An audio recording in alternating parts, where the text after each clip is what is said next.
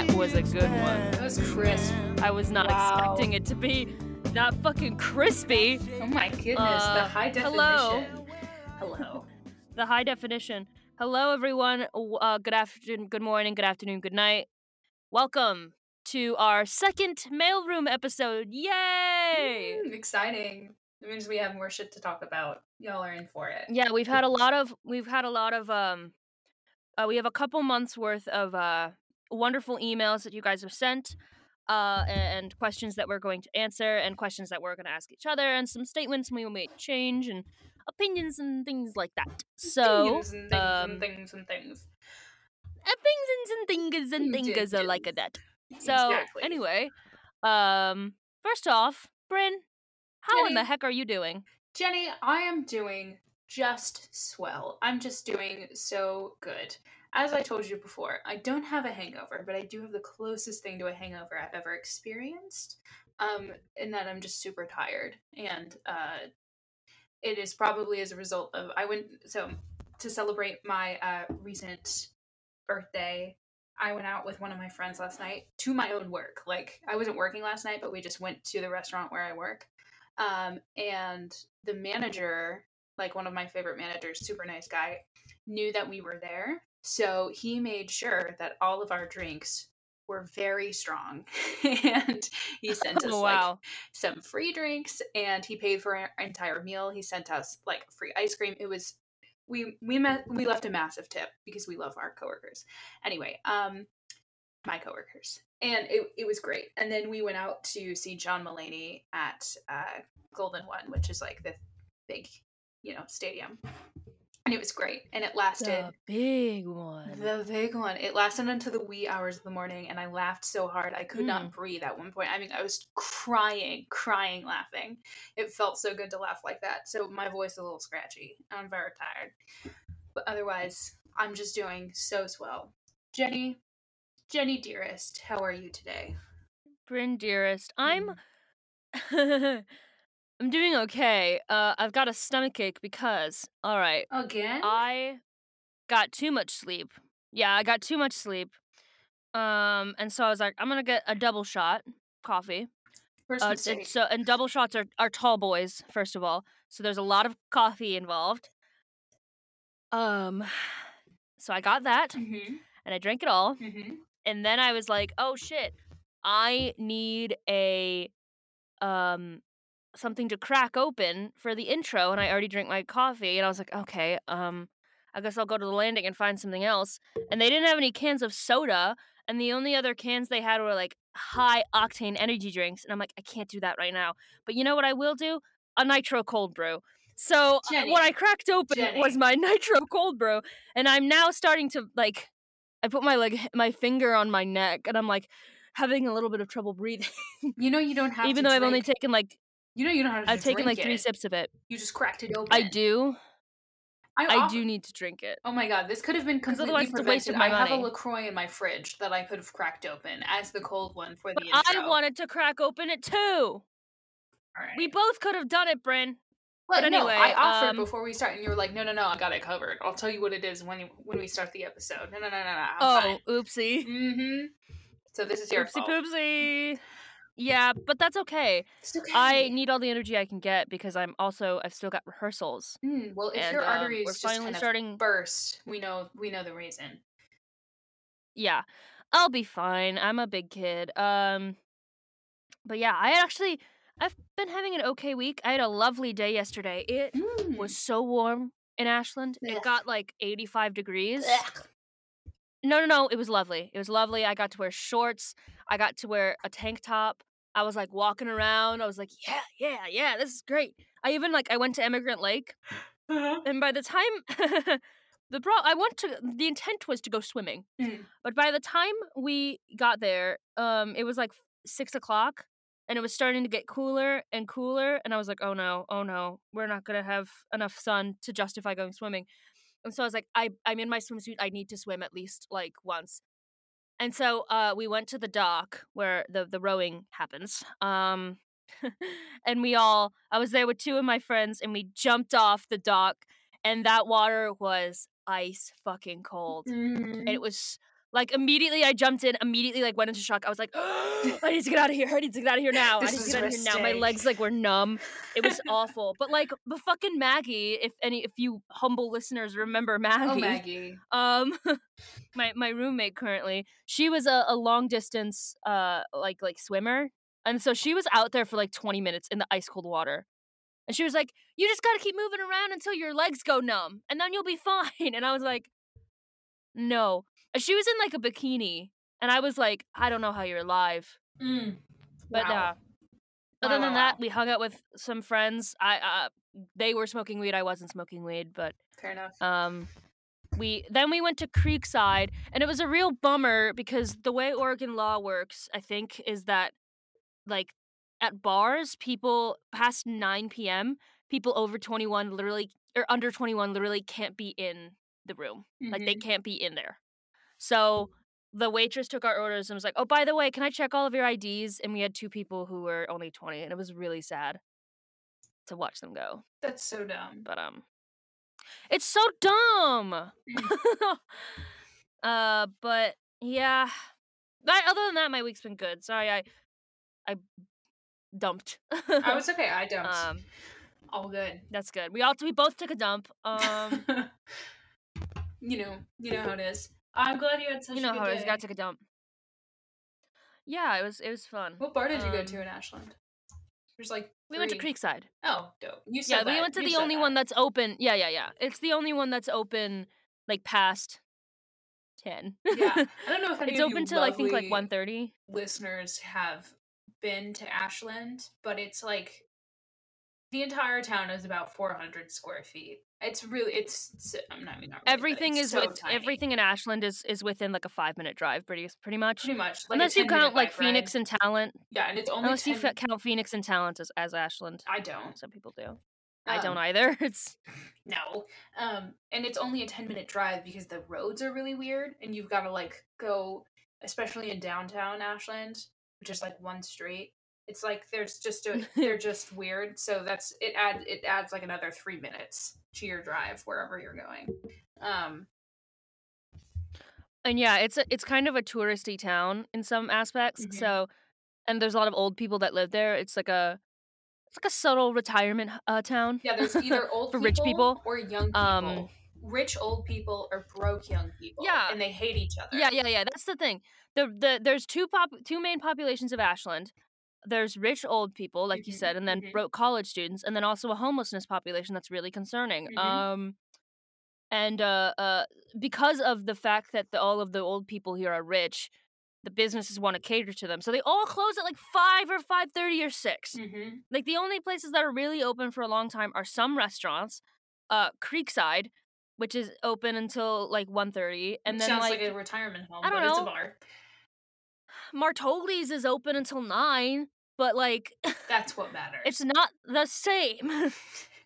Yeah, And it's so frustrating. remember when Jenny and I, as we all know, were roommates our first year of college, and they were roommates. And we went out for Jenny's birthday, like right when we first got to college. I think it was like our second week there, and we went Yeah, out to it would have dinner been. with our suite mates, and we went to this like random, really nice restaurant for dessert because they were the only place in Ashland that served creme brulee, and Jenny needed creme brulee Oh, for her yeah. birthday. We were I the remember this. only people the 4 of us were the only people in that dining room under 65. And like It was everyone so was staring odd. at us. It was so It was so incredibly odd and odd. weird. Yeah. It was so weird. So weird. So But strange. yeah. But the food was good. The creme brulee was great.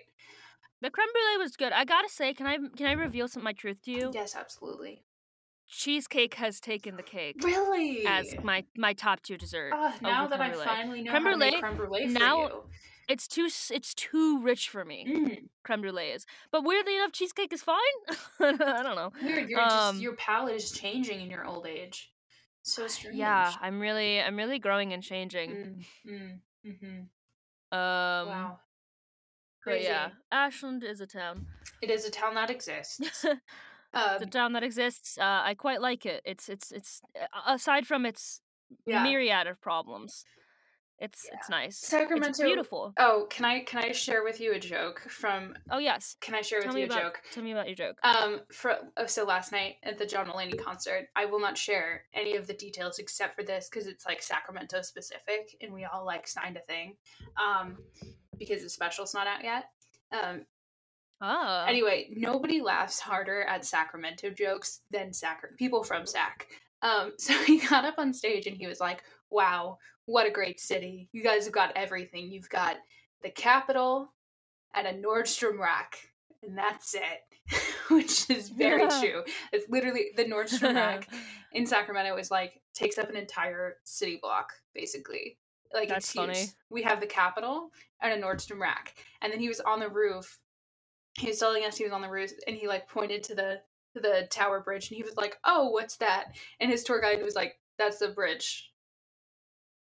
Oh.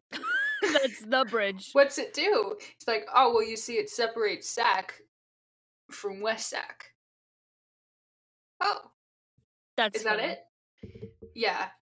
It's funnier when he was telling it, but everyone was dying because it's like, No, I like that's it. all it does. It doesn't do It's a bridge. anything. It's not like it's the Golden Gate Bridge where it's like a marvel of architecture and people they're like, there's a Golden Gate Bridge. No, it's like 100 feet long and everyone's like, this is a bridge. It's a bridge.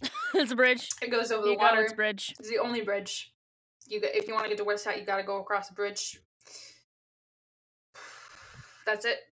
Like It's a bridge. It's a bridge. He's like, okay. Anyway, like the entire room was dying, I think, like right off the bat, because we all love it when you make fun of Sacramento. Because we deserve it. It's terrible. It's very boring. No. Okay, as a one-time visitor to Sacramento, I enjoyed myself. There was a lot of fun things to do. That thrift shop we went to was great. That restaurant we went to was yummy. And I really like your art museum. What restaurant did we go to? I don't know. It was like I think it was like a Italian something.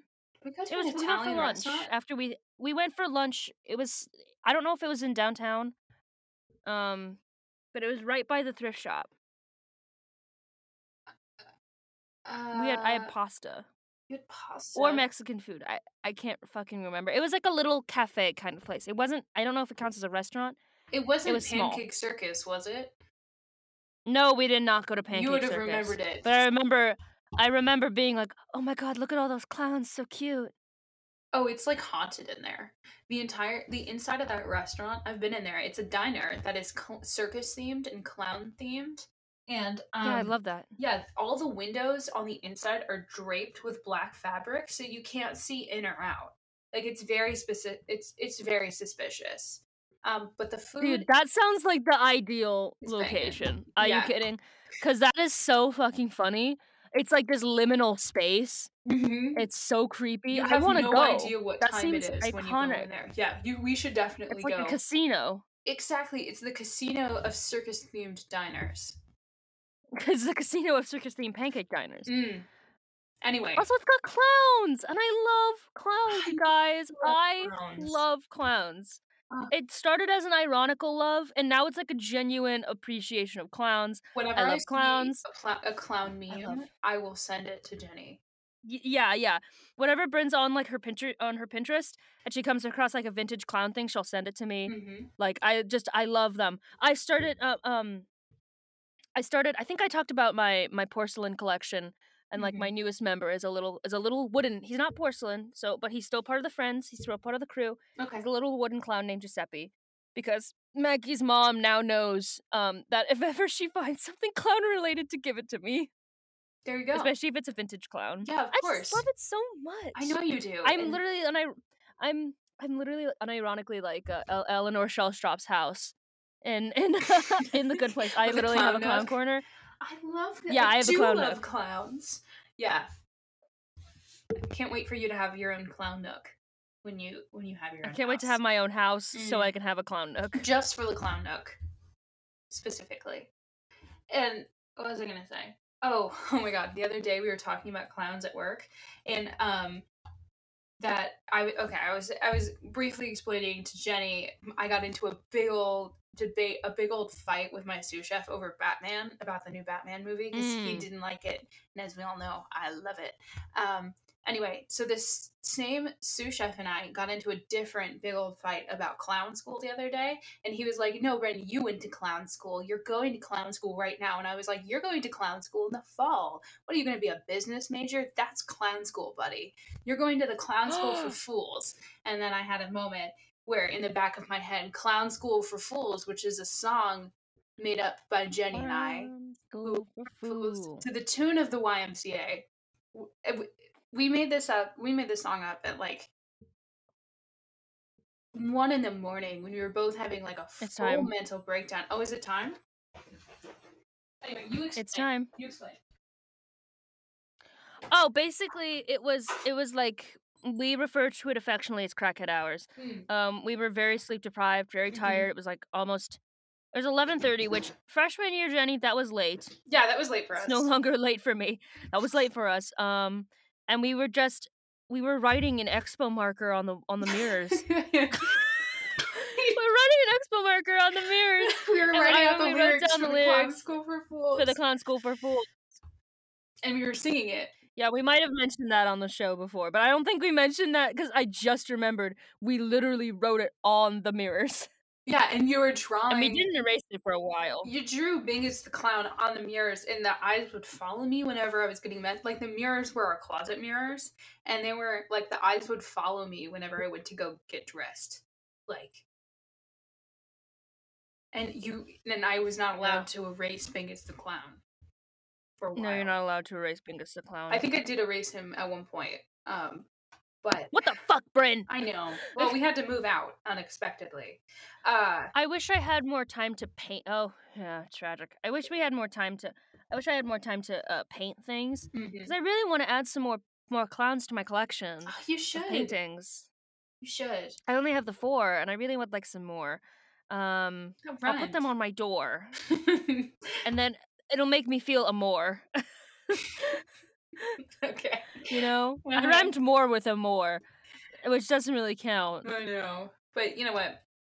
We'll give it to you. We'll allow it. Thank you. That was a long exposition, and I feel compelled to somehow, without transition and without any sort of grace, bring us back into the Animorph subject.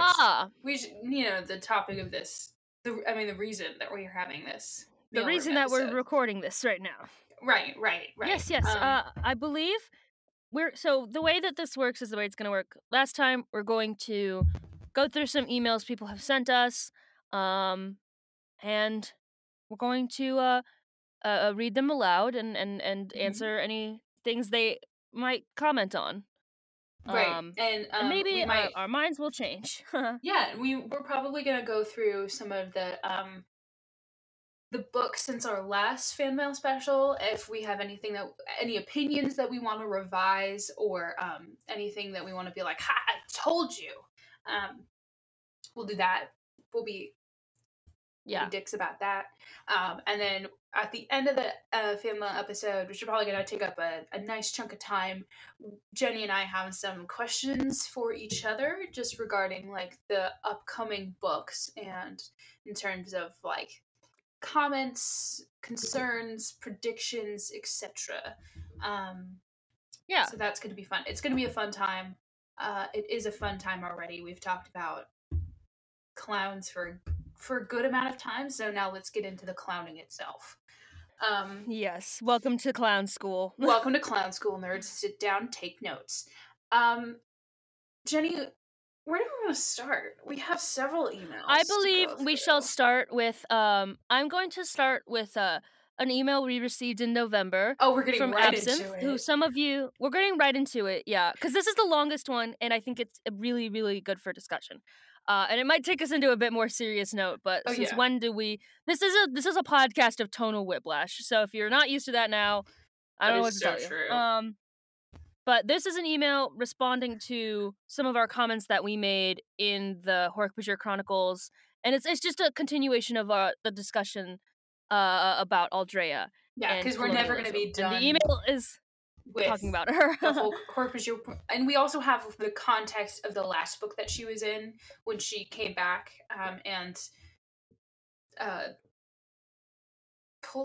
possessed Cassie a little bit. Possessed Cassie, Possessed yes. Cassie. So we have some of that context now.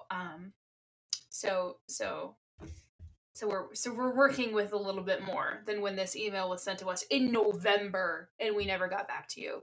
Absinthe. We're really November. And sorry. I'm very sorry, November. Absinthe, yeah. It is now We exactly were going to 6 months later. a long time. Yeah. Yeah. We were going to write out a response, but I personally felt like it would be best to talk For sure. written. Yeah, like talk about it. Like we rather went than to go just write write this a email response. and we were like, no.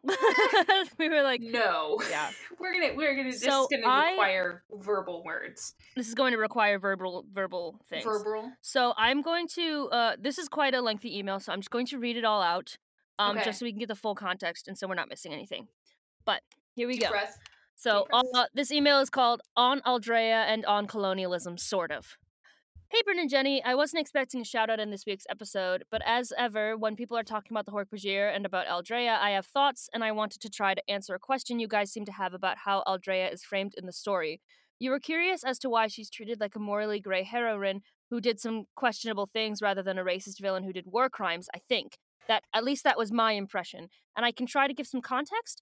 One reason Aldrea stood out to me was that the 90s were the decade of white people going native in Hollywood. We had Dances with Wolves in the first part of the decade, and then Pocahontas in 1995, and countless variations on the natives and the settlers can share the land and get along, or the real villains are these specific bad white people, and there are good white people, and most white settlers are good. In media, responding to or imitating those films. Even fantasy stuff like Fern Gully is fundamentally about how one good guy comes into a pre-colonial society and has to learn that destroying it is bad.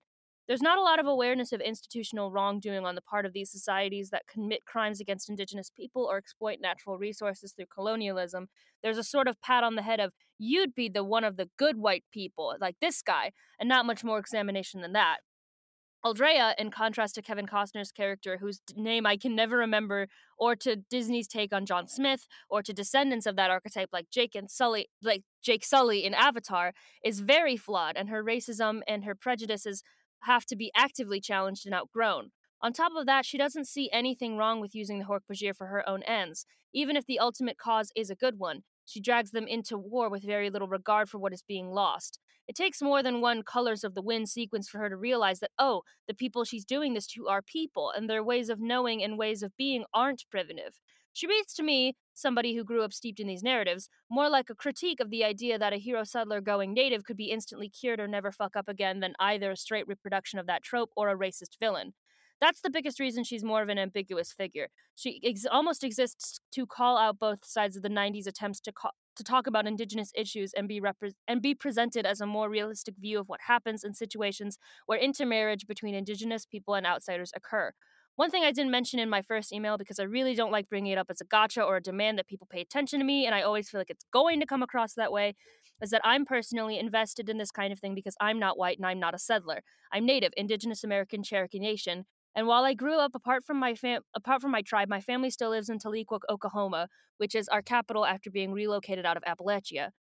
Aldrea going non-athlete and intermarrying, and the complicated legacy she leaves behind, is relevant to my immediate ancestry. My great-grandparents attempted to assimilate, and I, like many other Native people, also have white ancestry and don't look, quote-unquote, stereotypically Indian.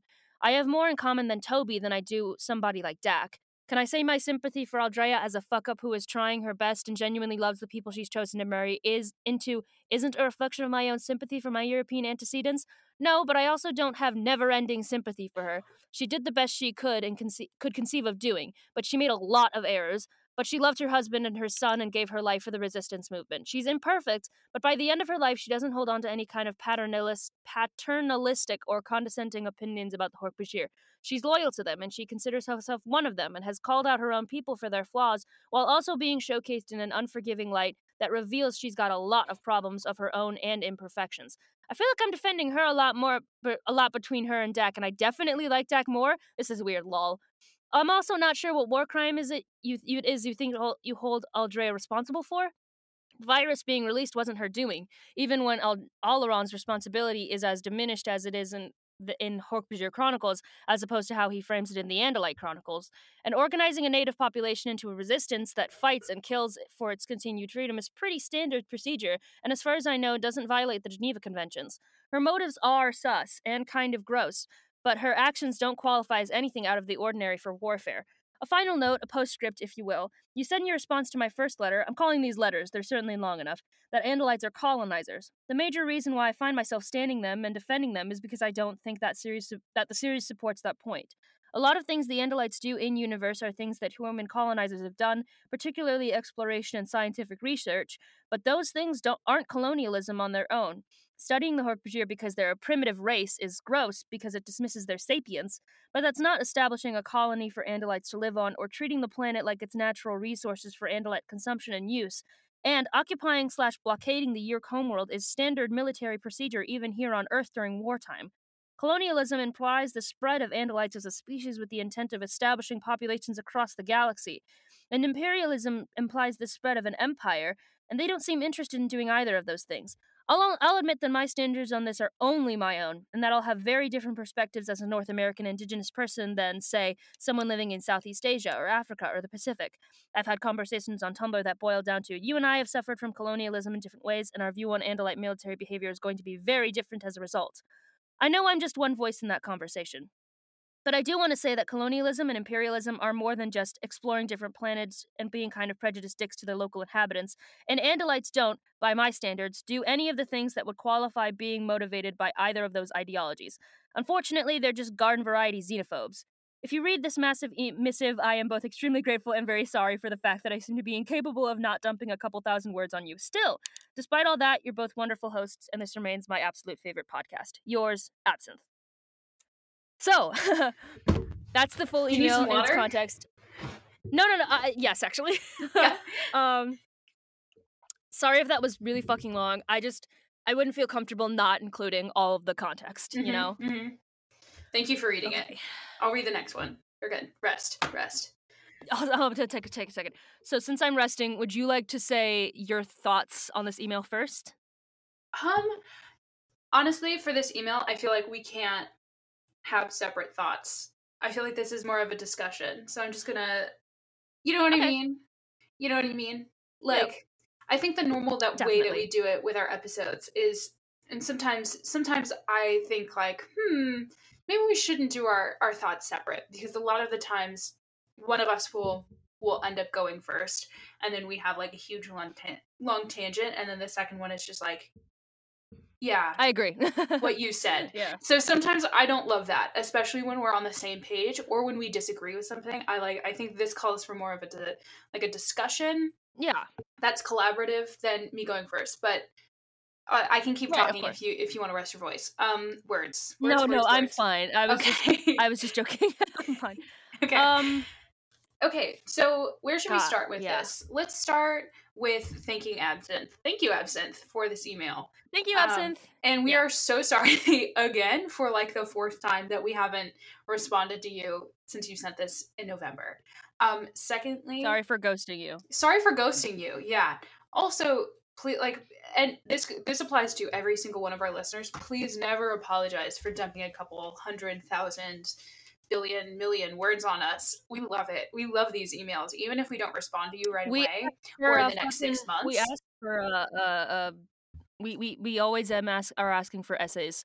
We love essays. We love a good essay, and we love it when people like respond to what we're saying on the podcast and then critique it and challenge it and then be like, here's a letter, do with it what you will, here you go.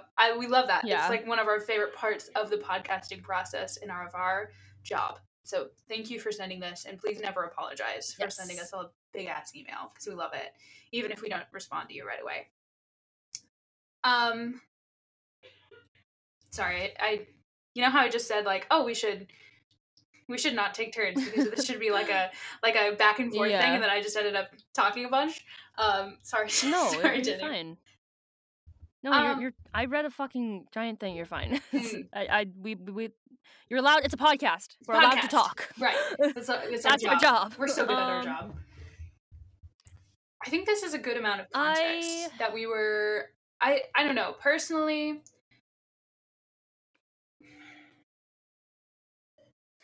I definitely I think I'm trying to figure out what I think even and how to phrase it. Right, we've only had You know? 6 months to respond to this email, We've only had 6 months, and I have and to be like, honest, I really wanted to I wanted to have the time to, like, reread, honestly, like, reread the Hork-Bajir Chronicles and, like, see if there's other context that I missed. Because I personally think that one of my toxic traits is that I get very, I'm not very logical sometimes. Like, I literally will just have an emotional reaction, and I'll be like, "That's my opinion." hmm It's weird because I'm taking an ethics class right now, and we were talking about emotivism, and basically that's that's emotivism, and the person writing our textbook was like, "This is wrong, and here's why," and I'm like, "Oops, whoops. shit." I So think I'm gonna try to logic this. that's okay. I think we're well suited to both be fuck ups in this area because I was in like advanced lit for like most of my school career in middle school and all of high school. So I know that I have a tendency to like overanalyze everything and like pick things apart and then apply meaning to things where there maybe is not meaning. And yeah, overanalyze things, apply meaning where there is none, and a lot of the times it can be the wrong meaning. And then I'm like, yeah, I'm right. That's my. I was like, yeah, I analyzed it. I'm done. This is I did it once. I'm done. This is what it is. Um, so I think we're both kind of similar in that way. Yeah. Um, Now back to the email. Now back to the I email. think, I think, the main point of contention here is, like, the question of whether Aldrea does change that much, you know? Because I think you and I sort of felt that Aldrea did not really change out of this, like, uh, lib right, like, very American liberal idea of her opinions of the Hork-Bajir. Yeah, You know? It's not that she's, like, a raving, like, conservative, you know, like, what one would consider the stereotype of a racist, but it's a very different kind of racism. But I don't yeah. know. Okay, I have. I think, our what? Okay, I feel like I've organized my thoughts in the past 2 seconds. To Okay, good, because I haven't. okay, I'm great. talking out of my ass. All right, awesome. Okay, I'm gonna source from the letter. First of all, I think that Absinthe did a really like a good service to us, bringing up the context of the '90s political landscape, which Yes. we don't have the benefit of knowing because we were not around in the '90s, and people don't talk about this kind of thing. Like this is not. It's not like we learned about the '90s political landscape anywhere, school context, you know, like anywhere. Um, so it is really good to have that context. And I think from the little that I know about the '90s political landscape, just from this email, I would agree that Aldrea is not that like that Kevin Costner. I don't remember his name in that movie either. The guy Ferngully, who danced with the wolves. right, that kind of thing. Um, like that does not seem to be what she is. She's very flawed, very abrasive, very a very like very much so a subversion of that trope, which I think for the '90s is very good. Like that's a good thing that Kay Applegate did to subvert that trope, and we can acknowledge that it's from the '90s. Those were the standards. That was the landscape. That was the climate. This is the subversion of the trope. Okay, we have that context. That is great. Now we have to acknowledge that we're looking at this from the context of two very young people raised in the 2000s, talking about these books from the 90s in 2022, where things are like incredibly different. Where in cancel culture, like everybody is hyper woke, everybody, like we have Twitter. Blech, gross.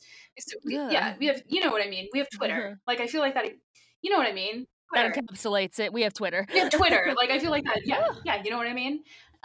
So we're Yeah. looking at this from a very different perspective than when the book was written.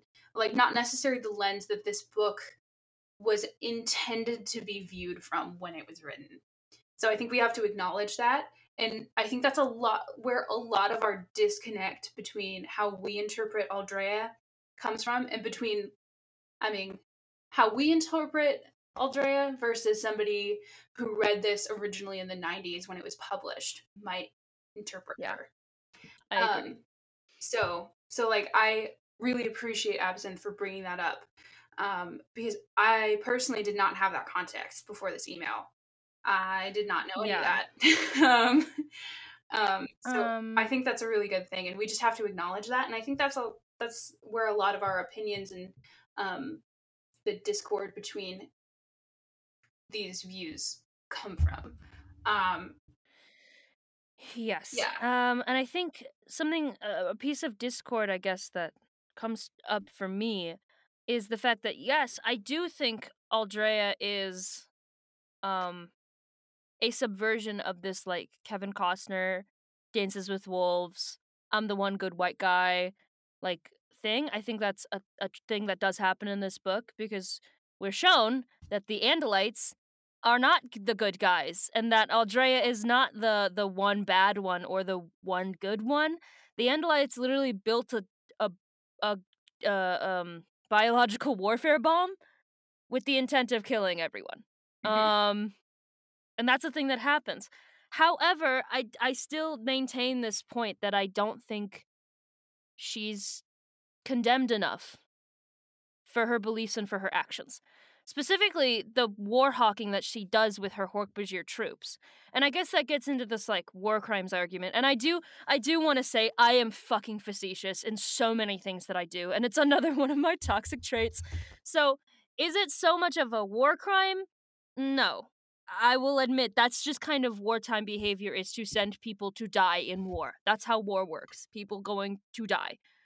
But I still think that she could have been shown to be more wrong than she was. And I think a large part of that is the fact that the romance happens between the two of them. And if Dakami were to, if his character was more of a realization that no, this woman that he loved is not who he thought she was, and is in fact someone who continues to do bad things and really only gets like a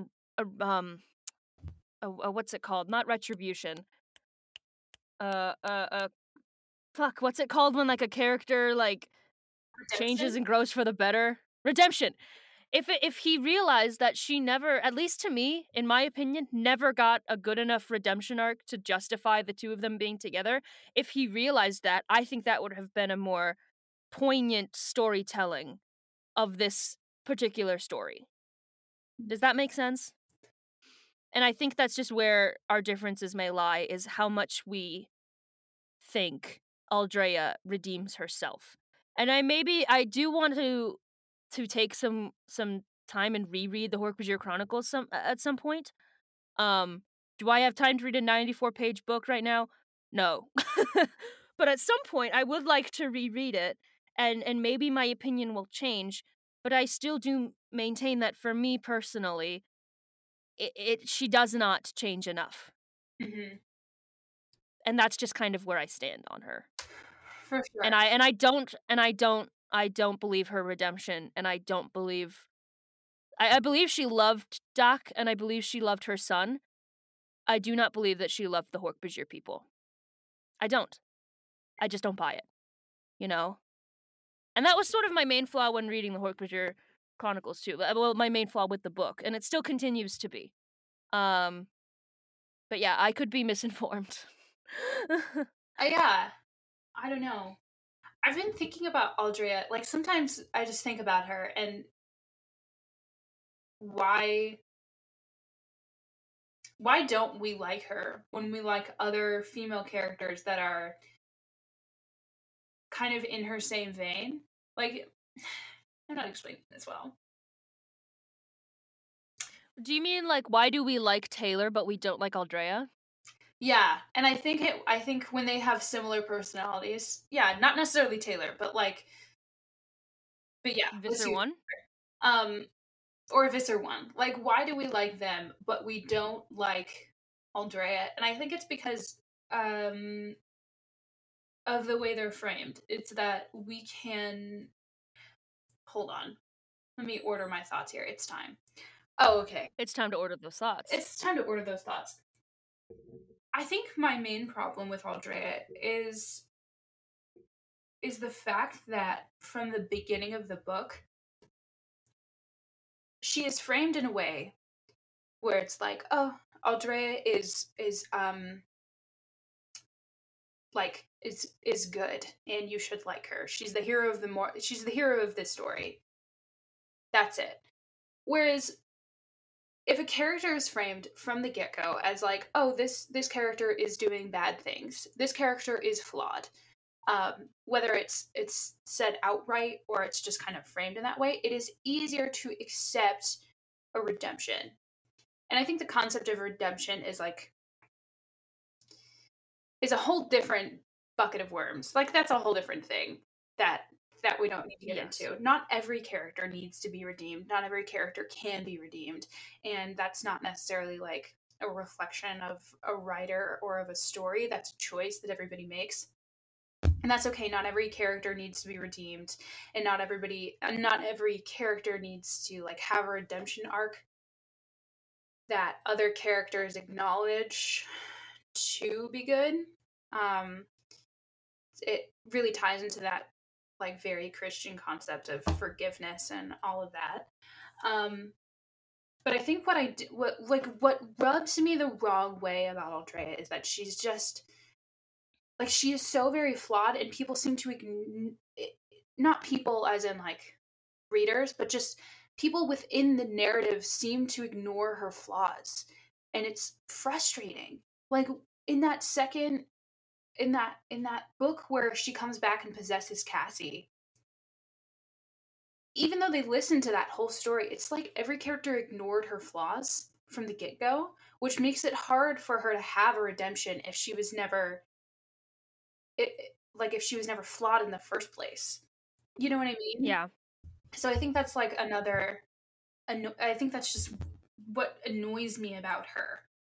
Um and I agree with you that I don't think she loved the Hork-Bajir to begin with. Like I think she loved Dak and I think she loved her son for sure, but I don't think when she in the Hork-Bajir's chronicles when she used them to stand up to the Yerks, it was doing it out of love for the Hork-Bajir people. It was framed as it was for revenge.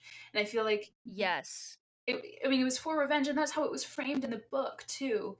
That's what it felt like to me, um, because she even had a couple of sequences where she was like, "I'm using Dak and his people, and he knows it. But this is what he like. But this is necessary to free his people, and that's what he wants. So he's going to go along with it." And I felt like that was where a lot of her struggle and a lot of her like inner conflict kind of came from. And I think that would be and like I don't want to ignore that because I think that's a valuable part of her character. I don't know. I don't know. I just think ignoring her flaws is a disservice to her as a character because characters can be flawed. That is okay.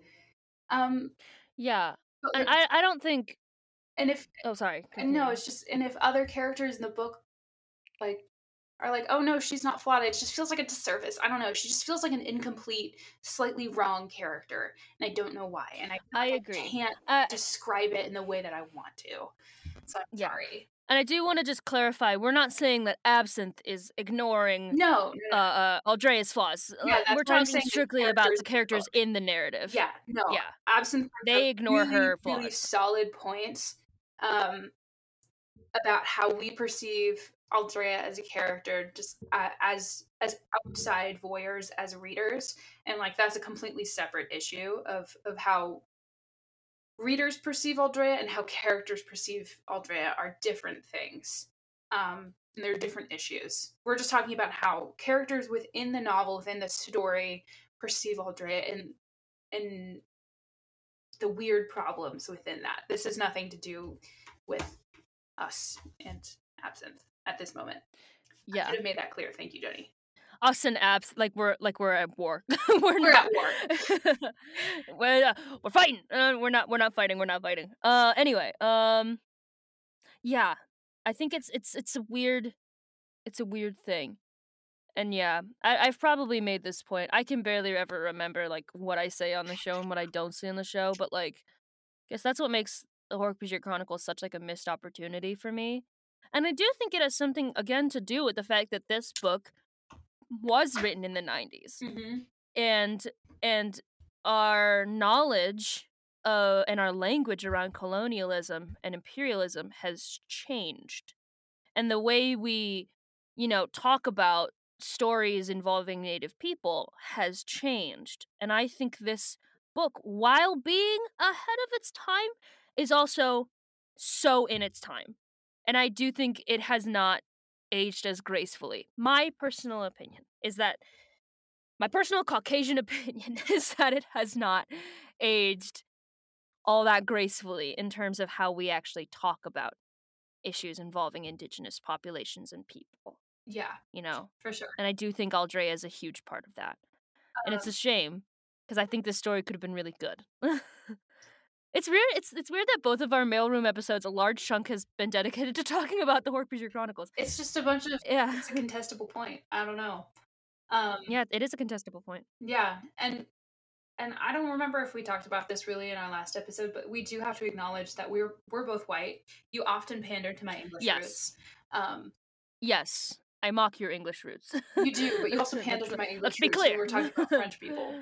But no, France. But no, we should mock my English roots because they suck. I got distracted because I can see a bunch of sheep outside my window. You want to farm? No, they hired. Where do you see sheep? They hired a bunch of sheep and goats. They brought in a bunch of sheep and goats to graze the field. I'm sorry, what? Outside my house because it's almost wildfire season, so they're eating all the wild mustard. Oh. I can see hundreds of sheep and goats outside of my window. You should go be friends with them. I should go be. Anyway, so I'm so sorry. We're having a serious. Anyway, imperialism. We're having a really serious discussion about imperialism and colonialism. Let me not bring up the sheep and goats. What was I saying? White people. White people. We're both white people. Wow, did you know that? Did you know we're white? Did you know that? Yeah, crazy. We have to acknowledge that our perspective on this is inherently flawed. There's no way that we can possibly be objective about this, since we come from a lineage of privilege and colonialism. So our viewpoint is going to be inherently different and maybe not always correct. Probably not always correct. So I think when we you and I, at least I do, have like, but just like, especially in 2022, we have a tendency to overcompensate for that by being like, oh, that's colonialism, that's war crimes. Oh, that's yeah. that. That's what I'm talking about with the facetiousness. Yeah, like that's, we're like, oh, trigger words. That's immediately condemn that very hard because we have to, because we're overcompensating. And that our facetiousness leads to us like being like, oh, that's war crimes, when she didn't actually do war crimes. I was always thinking when we were talking about war crimes, now I'm on a tangent. about like the virus, even though that she didn't set it off. Like I feel like She didn't set it off. I Yeah. know I need to reread the Hork-Bajir Chronicles too because this is where it gets Also, fuzzy in my I do mind. want to say, when we call her War Crimes Aldrea, part of that is a joke, you know, and it always has. It's It's a just little like bit funny. I'm an overblowing. That's the joke. I'm doing a Spider's Georg, you know, Mhm. thing, where like Fighters not Georg necessarily am I doing a couple committing episodes. her to the prison for committing war crimes, but it's just a funny little nickname that I like to call her. I guess, quite racist Aldrea would be a better nickname for her. It's true, but War Racist Crimes Aldrea Aldrea. is just funnier. It's got a nice ring to it, It's so in nice my to do it personal opinion. terribly. You know what? We talk about some like it's funny we're talking about the Hork-Bajir Chronicles, but we're really just talking about Aldrea. And I feel like we should talk about Dak because he's just better than her. He's That's just the the thing, is that Dak is a great character and is my favorite character in the Hawkbutcher Chronicles, but he's not a point of contention, like, you yeah, know what I mean? The reason why we talk about Aldrea is because she gives us a lot to talk about. she's Dak controversial. is just, like, good guy, He's good person, good. He's just some guy. And wish he had better taste in women. yeah, but you know, if you guys do, it's okay. It's okay. So, um, we we love Dak. Everybody loves Dak because he's the best. Everybody loves Dak. Um, Yeah, my one flaw with Dak is that I wish he realized. I don't know. I don't some instances I don't believe in the power of love as much as I do believe it in most cases. In this case just specifically, I do not. I know Sorry. their relationship did feel like it was made out of convenience sometimes. Like it just it stretched belief a little bit too thin for me. Um, who Yeah. already has a hard time really understanding the power of love in that way. Like I was like, Mhm. mm-hmm. Um, at times I did like that we got to see in the what was it called, like the prophecy. Um, I think I liked that Aldrea. You could see that she really loved her son and Dak. Like I think her love for them really shone in that book. Not in like a very wholesome way, but in like I will do absolutely anything to see them again, which seems very in line with her character. I'm like rethinking about that book, The Prophecy. Um, I don't like how they framed her as like a hero and you know she's the best. She did all these great things. She was not flawed, all of that. But I do like how her love was portrayed as a very intense, I will like almost like a vengeful love. Like I will do anything to see them again. They were taken from me before their time. Um I will do anything to be with them again, even if it means permanently possessing this 14-year-old girl. Um, Yeah. and I thought that was very true to her character. So I did like that, and that's where I was like, okay, we have a little bit more instances of her showing her love for Dak and the love that she eventually had for the Hork-Bajir people. I was like, okay, I'll give you that. I can see that. Um, I think if I were to reread the prophecy, I would see it more. Also, Mm. um, so like I in some ways I'm glad that she showed back up in the book so we could have a little bit more context when talking about Aldrea. So that's nice. Um, yeah. Do you have any more thoughts?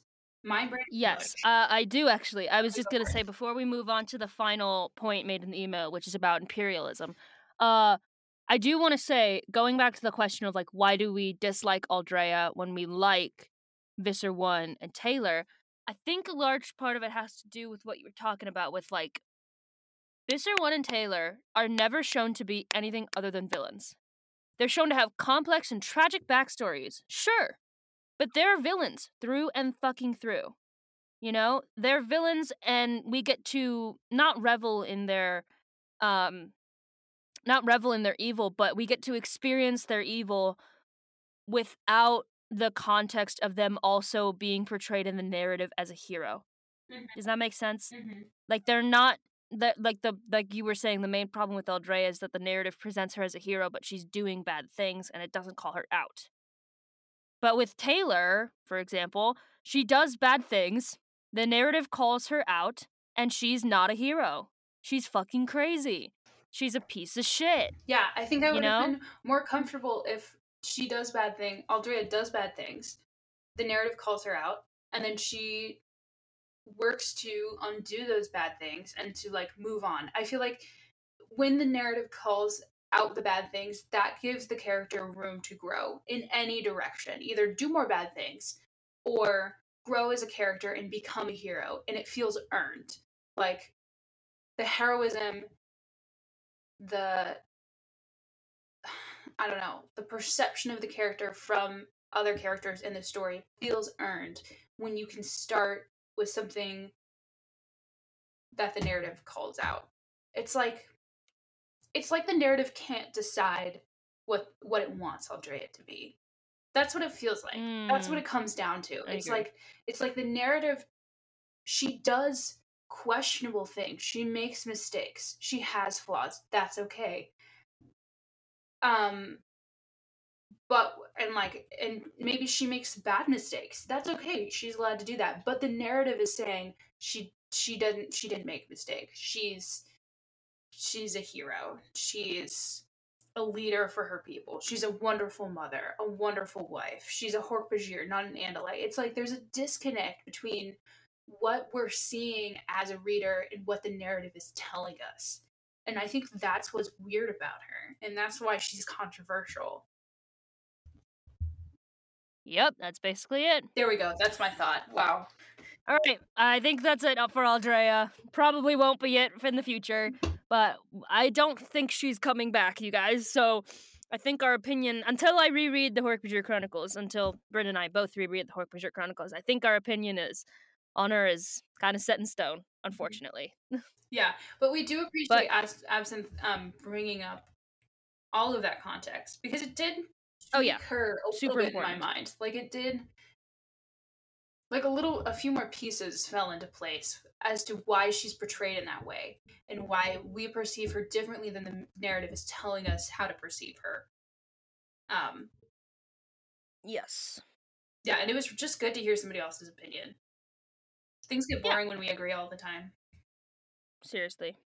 Anyway, let's get on to the final point of this email, which is colonialism and its definitions and the relation of the Andalite culture, or the Andalite government, really, to colonialism. I want to rectify my statement. Colonialism and imperialism involve the expansion of a group across a piece of land and then an exploitation of the indigenous group to that land. The exploitation is the key part. You know, that's the difference between like just being there And being a and dick. conquering and literally being an empire and an imperialist. Mm-hmm. I believe now, because of the context there and because we're bringing up the actual definitions of words, the Andalite Empire is not a colonialist empire. They're not an empire at all. The Andalite government are not colonialists. In fact, they're quite xenophobic sometimes. Mm-hmm. The only time they're really not xenophobic is when it involves the studying of other people. Now, one might make the argument that they are scientifically exploiting the Hork-Bajir people or scientifically exploiting the Yeerk population, but they are not exploiting them for labor or for resources or bodies like the Yeerk Empire is doing. The Yeerk Empire, 100% imperialism, that is what they are doing. I take back what I said about the Andalite government being an imperialist force. They are not an imperialist force. However, I still have major problems with what they're doing because what they're doing still feels warhawkish. Mm-hmm. Specifically with the Yeerk home planet, the fact that, yes, blockading a planet is normal military procedure, but the fact that the Yeerks did nothing and then the Andalites just showed up and blockaded their planet is not an okay thing to do. And I will condemn them for that.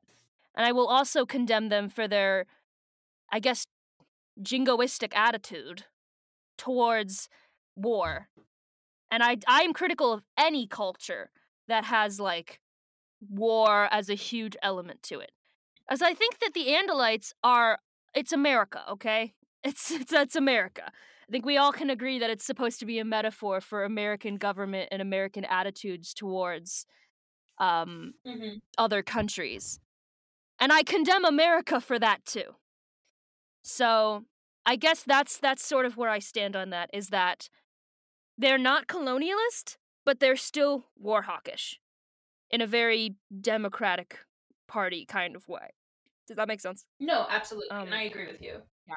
I think that's my opinion on that, but I appreciate being challenged on words because logic and word definitions are very important. Yeah, for sure. I And we still have no love for the Andalite government in my heart. Sorry. Yeah.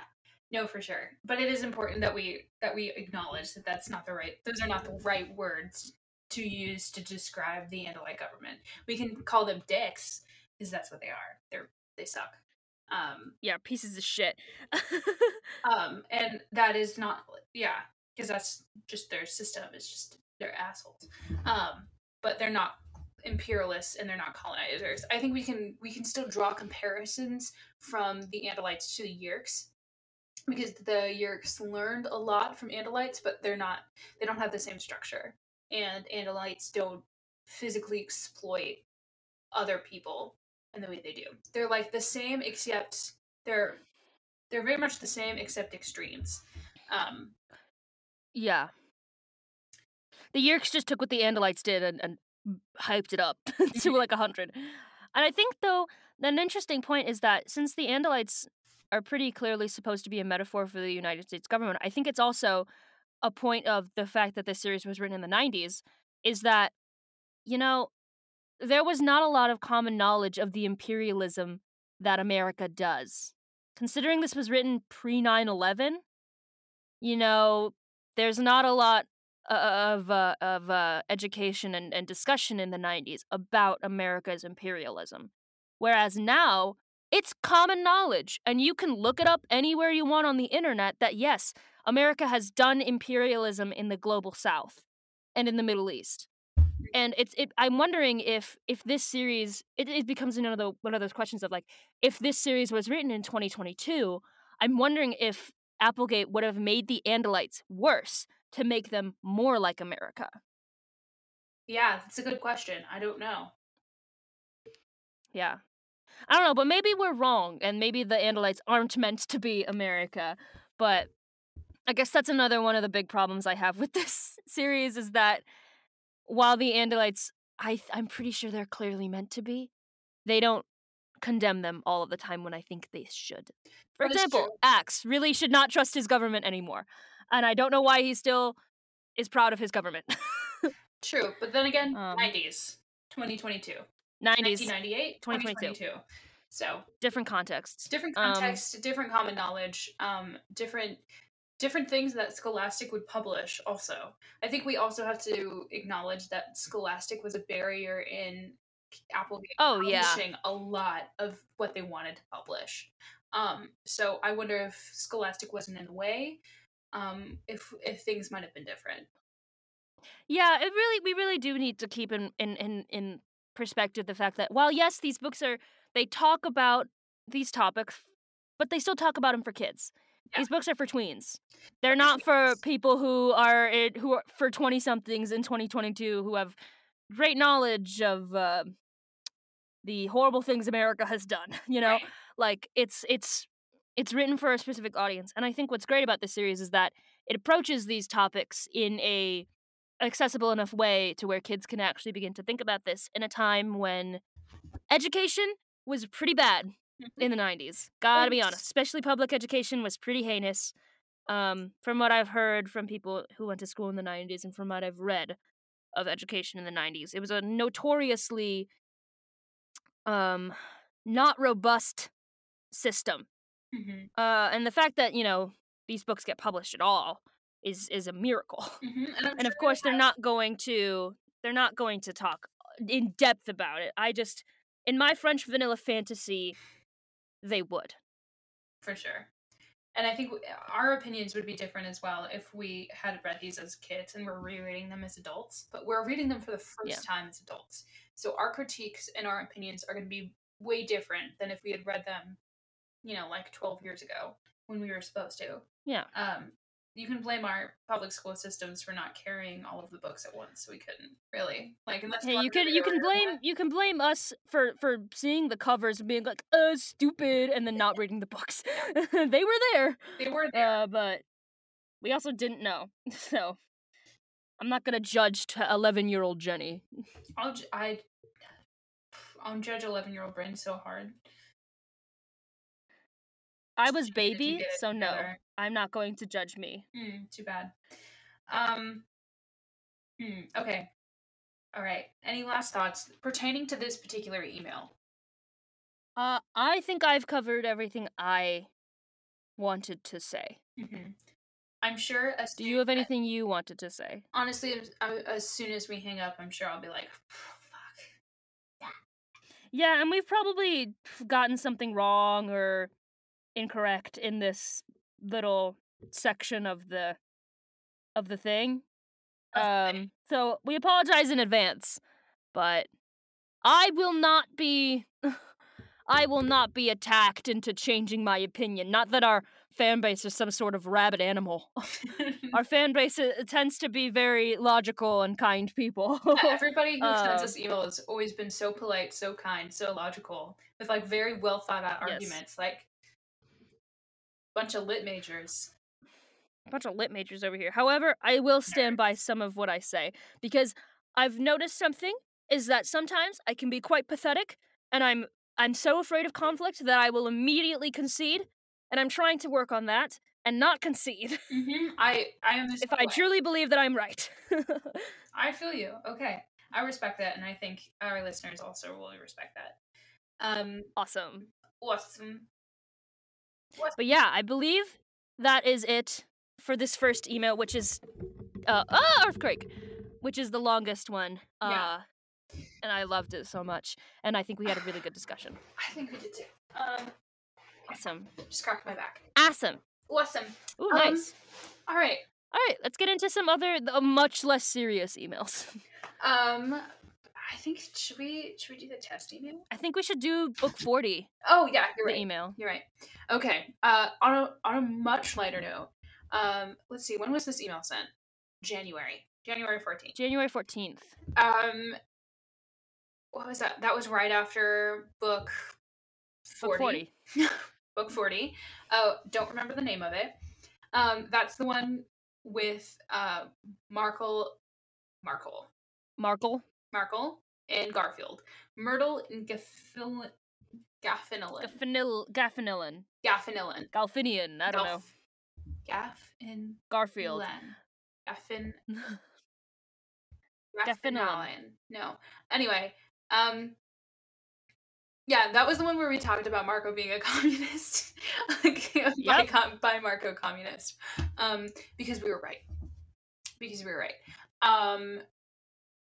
Steve Rogers, Karina, sent us a fantastic email just sharing her thoughts about this book.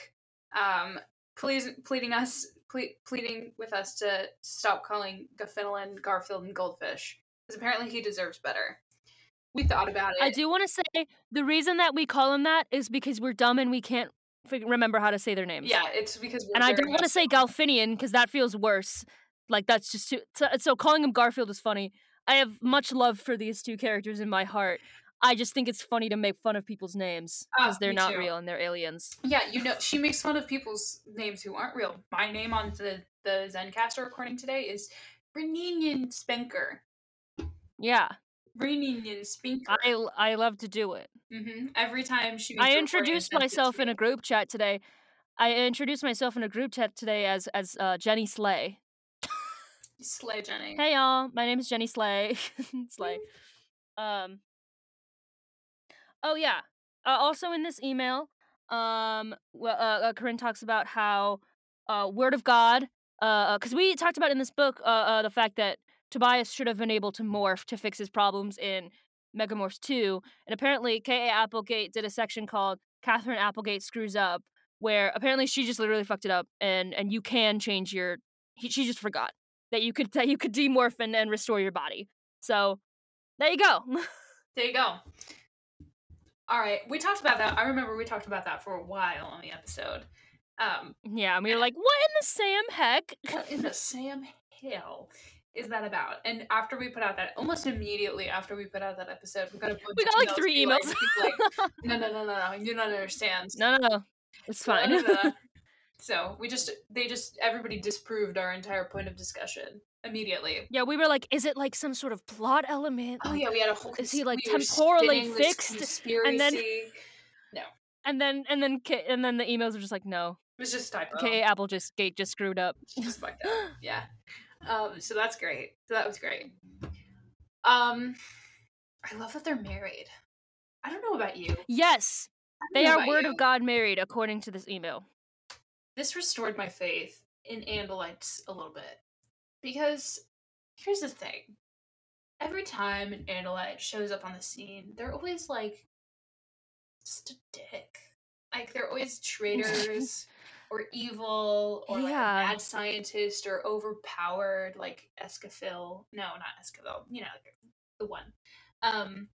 And they just kind of suck, and every time a sucky Andalite shows up, we're like, we hate Andalites. And everyone, we're like, no, don't hate Andalites, they're the best. But we have no, we're like, where? Where are the best Andalites? Where are they? All these bitches are bad. Show us a good Andalite.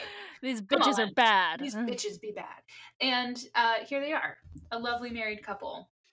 Here's 2 gay Andalites. And like, okay, so we've got 2. So, but I don't know. For me, technically 3 with Axe. Technically 3 with Axe. It lended some credibility to everybody's like, no, don't hate on the Andalites, and it just made me really happy because we love any sort of queer rep. Definitely. Shame they couldn't make it canonical in the story, but. It's Scholastic's fault. It's not Applegate's fault. It's fucking Scholastic. Oh, another thing. We get a fun theory here, which is, we have a theory that Myrtle isn't actually allergic to morphing technology, since that's never outright stated. They guess that's what it is, but Gilfinnan never confirms it. He's a transmask AFAB and not leaded into a Froley's body of his choosing after passing his tests at the Academy.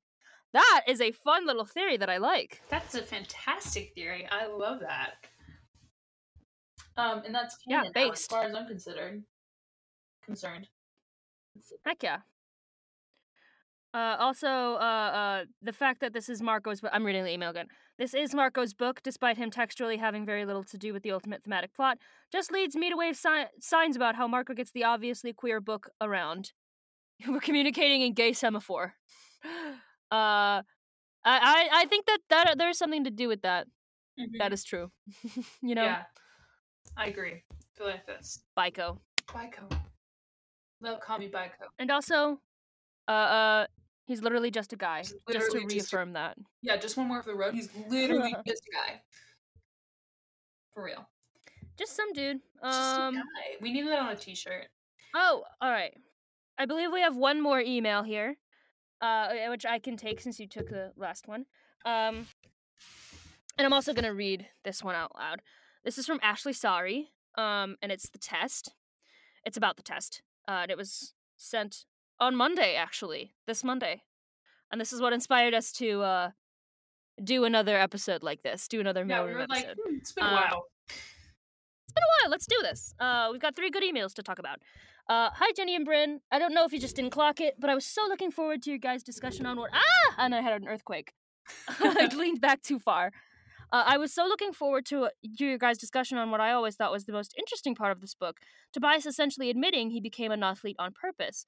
Jenny read part of this where Tobias compares his weakness to the weakness he perceives in Taylor's motivation, but didn't comment on the most telling line.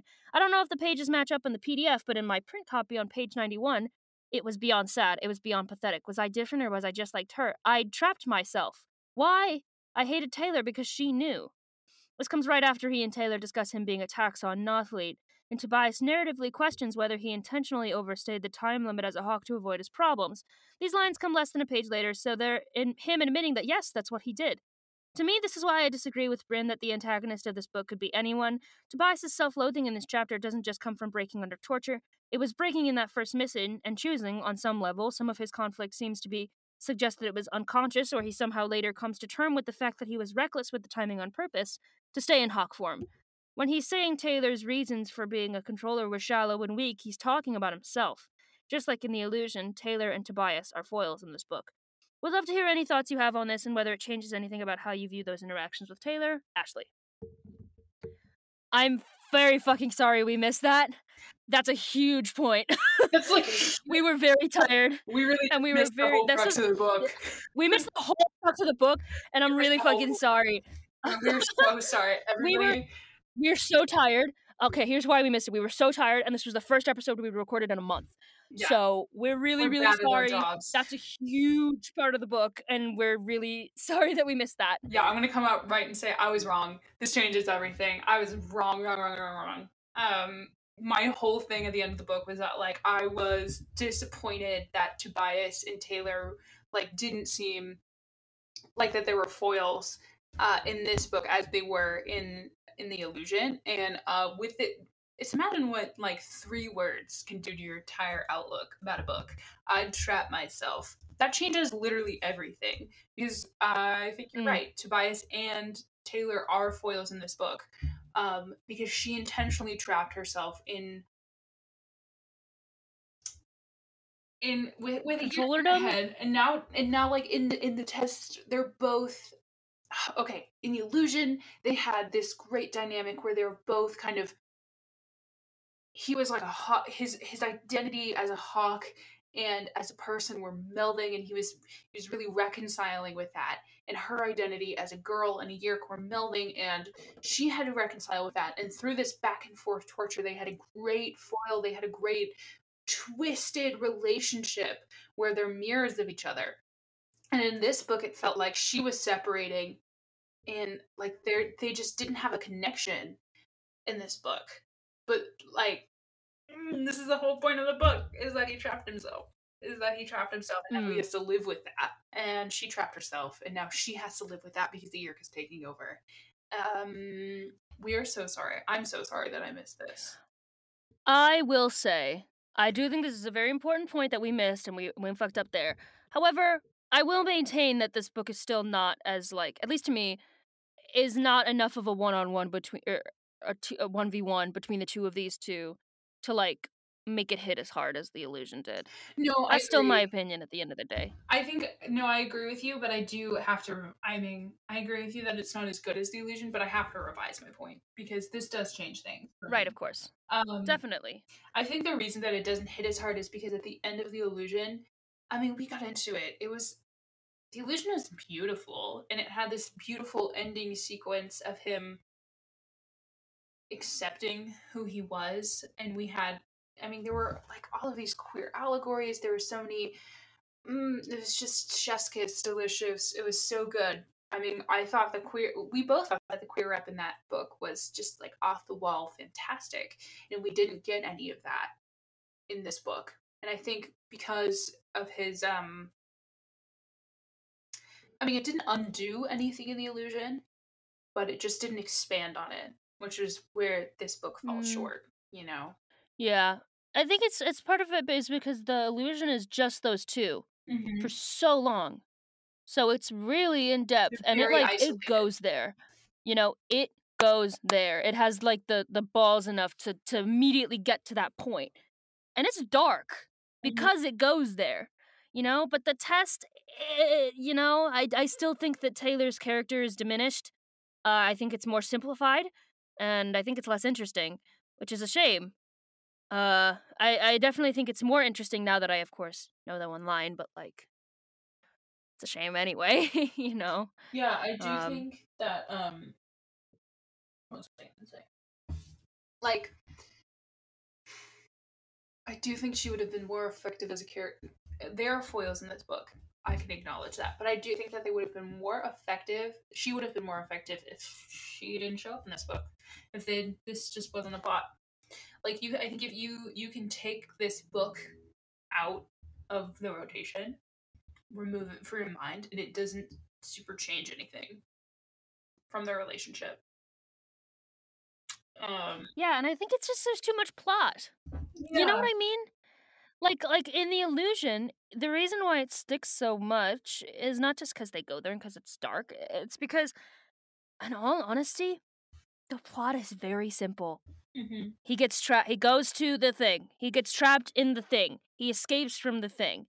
But in the test, it's like, all right, he goes to the thing. They have to make this whole really complicated plan. They have to do the really complicated plan. There's a lot of steps to get involved. And like, it's hard to do a character study as in depth as The Illusion was, while also balancing the fact that you have this really complicated plan you need to pull off. Mm-hmm. And I can get the argument of like, well, that's just not the kind of story that the test is. The test is just a different kind of story. It's not a character study. But then it is. Because And they have the similar language, but it just doesn't hit as hard because we do not have time to get into it with yeah, the same way we do with The Illusion, because time is literally suspended in The Illusion. and I think Taylor's presence for Tobias. Taylor's presence automatically makes any book she's in a character study for him because they are foils, they are similar, they are enemies, and they are kind of the same person. So like, you cannot have her and not make it a character study in some way. It's Yeah. either going to be a great character study or it's going to be a bad character study, and that's just a fact. That is unfortunate. Yeah. Earthquake. I keep bumping Yeah, things. you I'm bumped it. sorry that I'm bumping things. Anyway, do you have anything else to say about this email before we I mean, that's the last email we have to discuss today. Mhm. Those are mostly my thoughts for the test. Um, yeah. No, I think those are my thoughts. Heck yeah. Um, heck yeah. Thank you so much for sending that email, Yeah. Ashley. And Thank you, thank Ashley. you to all of you guys for sending these awesome emails that make us think and make us discuss and make us revise because, baby, that's life. And That's with right. books that are as serious as this, it's really important to know context and definitions and stuff, especially when these books are about imperialism and trauma. It's important to get the whole story. So thank you. But now, Bryn, I would like to ask you a question. Oh, okay. You can go Bryn, first. Go ahead. here's my question for you. Okay. Of the books that we've read so far, are there any that you want to change your rating on? Mm, Any that you want to improve? Or do you think have gotten, like, they've either gotten better with more context of the plot's elements, or they've gotten worse? mm-hmm. Well, okay. Okay. I just changed my rating on the test. So yes. Test. I would That's good. That's one. change my rating on this. Um. It's a good question.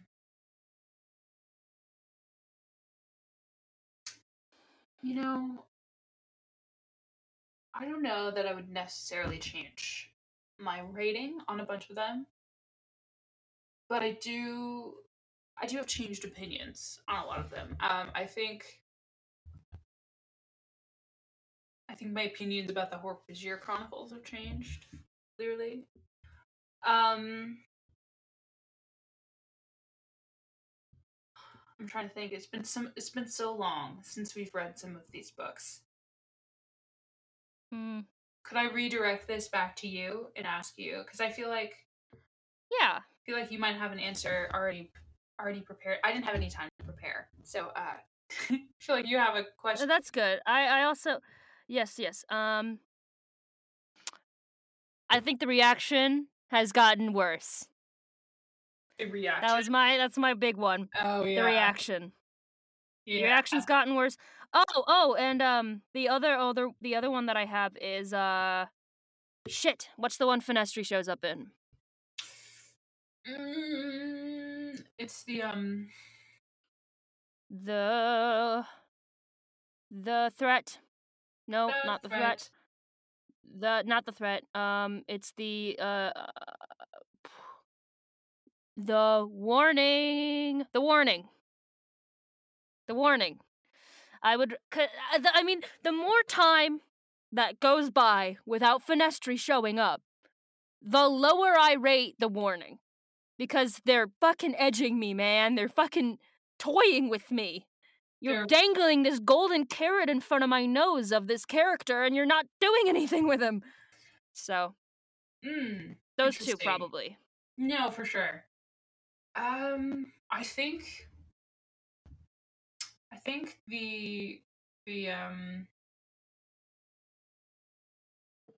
what was I gonna say? What was I gonna say? What was the megamorphs where they go and they're chasing Visor 4? Um, Oh, that's Megamorphs 3? yeah, I think that's gotten better in No, my mind. Megamorphs 4 back to before. No, Megamorphs 3. Yeah. Yes. What happened in Back to Before? Oh, I remember Back to now. before is when they go back in time and they're like, what if they never did it? Yeah. I think Megamorphs 3 has gotten better in my mind because it was like a good character study of kind of all of the characters under extreme stress, and it was just really stressful but really fun. And I enjoyed Jake dying. Yes. That's terrible to say. But I did. Yeah, not even gonna lie. I liked what that did. Like, I liked the study of what that did to all the characters. Like, it's just getting better the more that I think about it. Also, Great book. the attack is always going to be so good to me. Like, sometimes I just think about it and I'm like, delicious. Like, it's just Definitely. so good. Mm, The howlers, yummy. and it's so good. And like that scene where Jake's flying as he's flying as a bird and demorphing and holding onto the howler as they're both falling to their death, and he's like absorbing the howler's thoughts, and then immediately pulls up as a bird. The howler splatters, and then he's got like all these emotions, and he runs back, and Gassy thought he was dead. Like, the whole thing is just so good, so good. Like, I think that's one of the best Animorphs books that's not a Megamorphs or a special to me. Yeah. Also, Mainline. the conspiracy just gets worse in my mind the more I think about it. Which one was that one? So it was like all the fucking Wait, the what? Tom deserved better than that. Oh, that book. You know what I mean? That book. The fact that I don't remember it is telling. Yeah, like, it was such a good idea. I want this situation with Tom to be resolved with Jake, and it just felt like a lot of pointless angst, where nothing really got accomplished. I don't know. Yeah, That makes sense. and I'm excited to see what we think of the rest of the books. That's that. Okay, Jenny, I have a question for you now. As we all Okay, know, cool. What's your question? as we all know, the Chronicle books, like Fizzer, the Orc-Bajir Chronicles, they're never what we think they're going to be. I'm so curious. What do you think the Elements Chronicles are going to be like? Okay. I'm going to give you what I want to happen, and then what's actually going to happen. Okay. What I want to happen, Okay. this is what would happen in my wildest French vanilla fantasy. And this might sound fucking crazy. In my wildest dreams, David shows up, and it becomes an exploration of, like, time fucking with David, and the Elemist fucking with David, and being like, welcome to, you are Homura Akemi, welcome to, you're trying to do time, and, like, the Alternomorphs are involved, and you're stuck in this time loop, and you gotta get out. And it's gonna involve the Kryak in some way, but that's definitely not gonna happen. What I think is going to happen is that it's going to be a sort of exploration of what exactly the Elemist is, and what Kryak is, and Kryak's relationship to the Yeerks, and why and why when Jake died, or when the Yeerk in Jake's head died, why he saw Kryak and why Kryak saw him. And I think it's gonna be a mind fuck of a book, and I'm honestly really excited for I'm that so excited. because I don't think these two do not. They're like Q. They do not exist in a realm of space time that we can comprehend. They don't do linear time. They are outside of time and space and all human concepts. So conceptually, it's going to be fucking wacky. It's going to be like that part in 2001 A Space Odyssey. Like it's going to be Memento. It's going to be weird, and I'm kind of really excited for that. Mm-hmm. But that's my prediction. But in my French vanilla fantasy, David shows up. I can't get enough of the guy. What a character. I know you love David. Also, can I reveal something that I know is going to happen because I looked at the covers of all the books? Okay, we might as well know, both of us. What is it? David's going to come back. What? David's going to come back. How do you know? Yeah, one of the taglines is the 6th Animorph is back and he's not happy. What book was it? I don't know. Are you sure you don't know? I think it might be. It's a.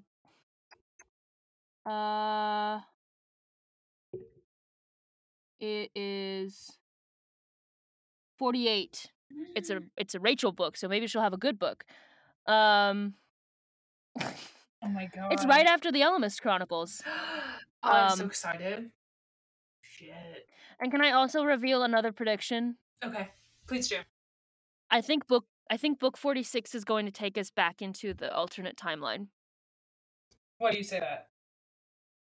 Because Axe's morph here is a very similar outfit to Jake's morph on his cover for the familiar. Mm-hmm. I think that's what's going to happen. But yeah, I think we're getting into the home stretch, and I think things are going to get very serious. But I personally think that the Elemist Chronicles, if we're getting back to the actual question you asked me, the Elemist Chronicles is going to get fucky. It's going to get weird. I'm really, really excited. Very excited. Well, the next question I was going to ask you, or maybe you're going to ask me this time, it's time, was if we think that, like, just our predictions for the rest of the series. Like, how do you think the series is going to end? Because I know I have my thoughts. Here's my prediction for what this series is going to be, using the context clues of what's happened in the series so far, and the fact that the series finale is called The Beginning. Here's my prediction. And maybe it's cheating to use the covers in that, but I don't think so, because it's part of mine. I think Jake is going to sacrifice himself and reset the entire timeline. Okay, I was and thinking make the same it thing. So none of it happened. No, I was thinking the same thing. That's my prediction. Somehow, there's some sort of time fuckery. They're either going to reset the entire timeline, or one of them they're going to go back to the beginning of the time and try to change what has happened, for better or worse. Either way, maybe a future version of one of them will come back, like an adult version. Right, and either way, I think Jake is going to sacrifice himself in some way. And that's going to have major consequences. I also feel like Elfinger and his whole deal is going to have to come back in some way by the end of the book. You know, maybe not directly, just the implication of his actions with the time egg is going to come back. And this is more like a French vanilla fantasy, but I would just want the Drode to come back. I want Drody. I want Rumpelstiltskin. I think Drody's going to be a big part of the Elmas Chronicles now that I'm thinking about him. You know? You cut out. He's got to be. What was that? Oh, I think the Drode is going to be a big part of the Elmas Chronicles. Mm-hmm. For sure. Can you hear my stomach growling? I think was that your stomach? That's my stomach. I haven't eaten anything today. Oh my god. You need to eat. I will after we're done. You should go buy some food. Okay. I'm not telling you to. That's a line from the play. That's a line from Oh. The Servant of Two Masters. Okay. There's like a part where I'm rambling, and my friend Keegan, who played Florindo is like, "You're rambling," and I'm like, "Yes, I am ambling." And then he's like, "You need to eat," and I'm like, "You are so perceptive," because my entire character motivation up until that point has been wanting food, and needing to eat, and half of my language has been about how hungry I am, and I'm like, "You are so perceptive," and then he's just like, "You should go buy some food." So every time I feel hungry, in my head, I just hear Keegan going like, "You should go buy some food." Maybe I should. Yeah. Yeah. Um. Wow. Well. Yeah. um. But yeah, I think this. I mean, we made a lot of predictions about the end of the series in the last episode, but yeah, I think things are gonna whittle crazy. I hope so. Sounds interesting. Very interesting. Yeah, interesting. Interesting. Um. Hmm. Do you have any more questions? Much to ponder. Much to ponder. Do you think your opinions about the Elements are going to change? Maybe. Everybody says, like, oh, just wait until you read the Elements Chronicles. Oh, he's not that bad. Oh, or, oh, no, you're right, he's a dick. So people seem torn. The public seems a little torn about the Elements. So I truly don't know.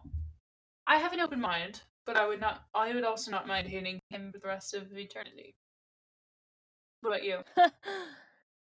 I mean, I want to like him, and I think part of me will change my opinion on him, but I find it hard to, um, my it's weird because anytime there's, like, a story where, like, awful things are happening to a character, and then they introduce a character with all-powerful powers, and it doesn't use those powers to end the suffering, I'm like, "Why?" You know, like, at Uh-huh. least Q is, like, a bad person, you know, like, Q is like a rebel, and, like, not a Machiavel, a Loki kind of character, you know? Q Mhm. is meant to be wacky and weird. He's not here to fix problems, he's here to cause them. You know, Mhm. but the Elemist, he talks a big game about how he's here to fix the problems, but he actually doesn't. Not really. And you know, anytime there's like a character like this, I'm just like, why? Why aren't you fixing the problem? Mhm. Why? What's the reason? A lot of my problems with some Marvel movies are like that, where I'm like, why? Why? Why aren't you why? You have superpowers. Why? Like, Batman can't fix every problem, he's just a man, you know? And at least Superman, I get why he's trying. He's at least trying to fix all the problems, but, like, why? Like, why can't you fix it? You know, like, so actually, no, with Superman, the reason why he can't fix it is because he's from Kansas. That's right. Not that people from Kansas are stupid, but that, like, he's not an all-powerful alien god. He's a guy from From Kansas who Kansas. happens to have the powers of an all-powerful alien god. He's doing his best, okay? He's doing his best. Zack Snyder. I will forever have rage in my heart for Man of Steel, for completely misunderstanding the character of Superman. Hmm. He's just a guy! It's not Henry Cavill's fault. I feel like we should make How the many distinction. times do I need to say this? Henry Castle. Castle. I said Cavill. I didn't say Castle. Oh, I thought you said Castle, and I was like, isn't Castle that show with Nathan Fillion? It is that show. My brother and I loved that show as a kid. We watched the whole thing. I did not. I Yeah. was watching Once Upon a Time. Oh, we were watching that too. Don't worry. Everything comes with a price. Everything. Do you think we're gonna get some everything comes with a Price. price bullshit? Yes. I do. I gotta say, my main thing with like the Chronicles books is that a lot of times they will introduce characters that have little to no actual bearing on the plot. They're just side characters that only appear in the Chronicles books. And most of the time, they're not great, and they don't really have much impact. Mm-hmm. And so I'm really hoping, in my French vanilla fantasy, the plot of the Elemist Chronicles ends up being just the Elemist, just Cryak, and maybe the Drode. Like, I'm really not into introducing a lot of new wild characters. Mm-hmm. I I do think feel it'd like be the most Animorphs are going interesting to if it's just show up, a though. power play with those two. Yeah, I have a feeling I don't know. the Elements Chronicles is going to be a lot of the Elements using the Animorphs as chess pieces. I feel like the Animorphs are going to show up because That's what he they does. always do. Yeah. Yeah. Whack. Whack, whack, whack. Do you have any other predictions? Thoughts? Quack, quack, quack. Quack. What are my other predictions or thoughts? All right, I'm going to do a prediction for each of the books, like a one-sentence prediction for each of the books. Okay. The revelation. Marco realizes the connections between himself and his mother. The deception. Axe realizes the deception of the Andalite government. The resistance. Jake realizes what an importance the Chi will be to the future of the movement. The Elemist Chronicles. They play Uno. The return. David shows up and maybe they actually ask the question, hey, maybe we did a bad thing. The diversion. Tobias, what? Tobias, okay. The diversion. Tobias attempts to sacrifice himself to get out of this war and to finally end his suffering. It doesn't work. The ultimate. Cassie's parents learn the truth, and the war becomes a public knowledge. The absolute. Visser 1 dies. The sacrifice. Axe dies, but not really. The answer. We learn about the truth of what Cryak is, and Jake learns what he has to do. The finale, the beginning, Jake sacrifices himself, they reset the timeline, and no one ever goes through this pain. Those are my one-sentence predictions for all of the remaining books. There you go. We'll see what happens. There you have Some it, of them are a little folks. vague, but yeah. All right. Well, I believe that might be it for all of us here. I know. I feel all like of us in the studio. We've exhausted everything that we could possibly talk about. Interesting. We'll see what comes of it. Oh, okay. One last topic. This is nothing to do with the Animorphs specifically and like the rest of the series. This is a question that we want to pose to you, the audience. We want your feedback. A couple of things, if you will. So Jenny and I have been talking. The series is it's waning. It's both ramping up and waning as we're approaching the finale, and we're gonna have a lot of stuff. We have a lot of stuff planned for the finale, and for after the finale as well for the Animorphs. But after we're done with this season, we want to continue with the podcast. So we're thinking about moving on to other books, series from the 90s, from our childhood, that kind of thing. And we wanted to do that in a way that it's not confusing for listeners, because we're called the Animorphs Book Club, but we might be reading things that are not Animorphs, so it's going to be a whole thing. Would you guys be excited by the idea of us having a website so that you could go on there and we would have all of our episodes for all of the seasons? Like if we do different book series, we would have all of those separated so you can go in there. We would also have some of our written thoughts. We would also have a Q&A page. So if you didn't want to write out a whole email, and if you're not comfortable with Twitter, you can go on our website and shoot us a little SMS message like it's 1998. So we were just wondering if you guys would be into that. Yeah, Jenny, do you have anything to add? Yeah. No. The one thing would be the cost of maintaining a domain can sometimes be a lot.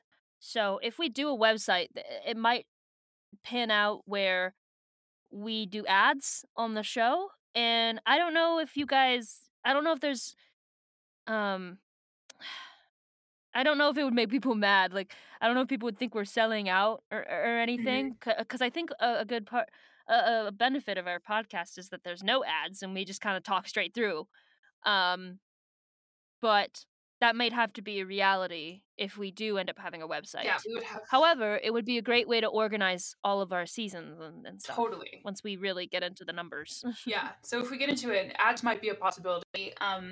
Merch might also be an eventual possibility. Mm, I don't know if any of you audience members might be interested in that. We both draw fan art that we know we haven't shared with you guys. That we could potentially turn into merch. We also have sayings. We have like a huge list of sayings from the show, including like "he's just a guy," um, you know, that we could turn into merch. So that might be a possibility. Um, just think of like that. We want to know what you guys think. So if you guys want to shoot us, like it doesn't have to be an essay, just like a quick email with your thoughts, or you can DM us on Twitter or send out a public tweet with like a chain if everyone wants to comment. That would be great. We would love to know. I don't know how Twitter works. We would love to know your thoughts. For real, for real. yeah. And it would be nice because then you could. Just anything Oh, also go ahead. anything we can do to yeah, just anything we can do to improve the show. We're always looking to make it more entertaining to listen to and more just Accessible. better Yeah, as a podcast.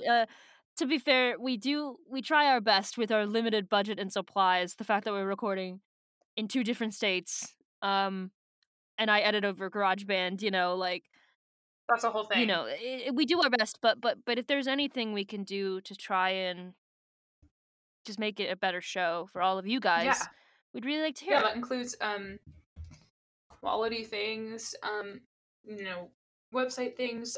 If you want to hear more from us, like on Twitter, if there's like another segment that you guys want to add to the show, if you're thinking like we're missing something when we're covering the book, and you're like, oh hey, you didn't talk about this thing, you should have a segment for that. Let us know. We would love to hear it. Yeah, and if there's anything we can do to make the show more accessible for you guys, please let us know. That would be another boon for the website, that we wouldn't just have it on Anchor, on Spotify, on whatever. We would probably also have the episodes living on our website, so you wouldn't have to go through one of those portals. Um, Yeah. so that's the whole thing. So yeah, please, we'd love to hear your feedback. Always, always and forever. Um, that's my spiel. Jenny, do you have anything else? I have nothing. I've never said anything in my life. So true. That's how I that's how I continue to struggle on. Interesting. Well, are you done with your cold one?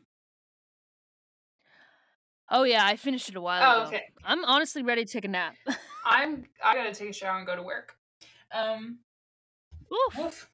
Well, this has been quite an episode, and we're very glad that we got to do another one. I love these mailroom episodes. too. It's great to just talk and not have to do plot. Yeah, remember when we things were like, oh, this is and gonna get be into real analysis and stuff. yeah, we were like, oh, this is gonna be a short episode. It's like almost 2 hours.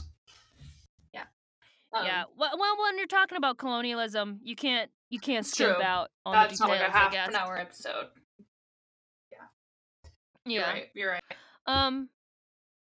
But we really appreciate you all for listening and tuning in, and cannot believe we're getting to the towards the end of the Animorphs saga. It's gonna be pretty crazy. Yeah. But we're really excited for the future, and if you have any thoughts of your own, feel free to email us at theanimorphsbookclub@gmail.com, or you can send us a DM on Twitter, or you can add us on Twitter at Animorphin, that's ANIMORPHIN, or you can send us a voice message on Anchor. Those are always fun. All we ask is no spoilers, please, and thank you. Next week, we are going to be reading through book 45, The Revelation, with Marco, which we already got hyped about last week. So yeah, we'll see you all then. Thank you for listening.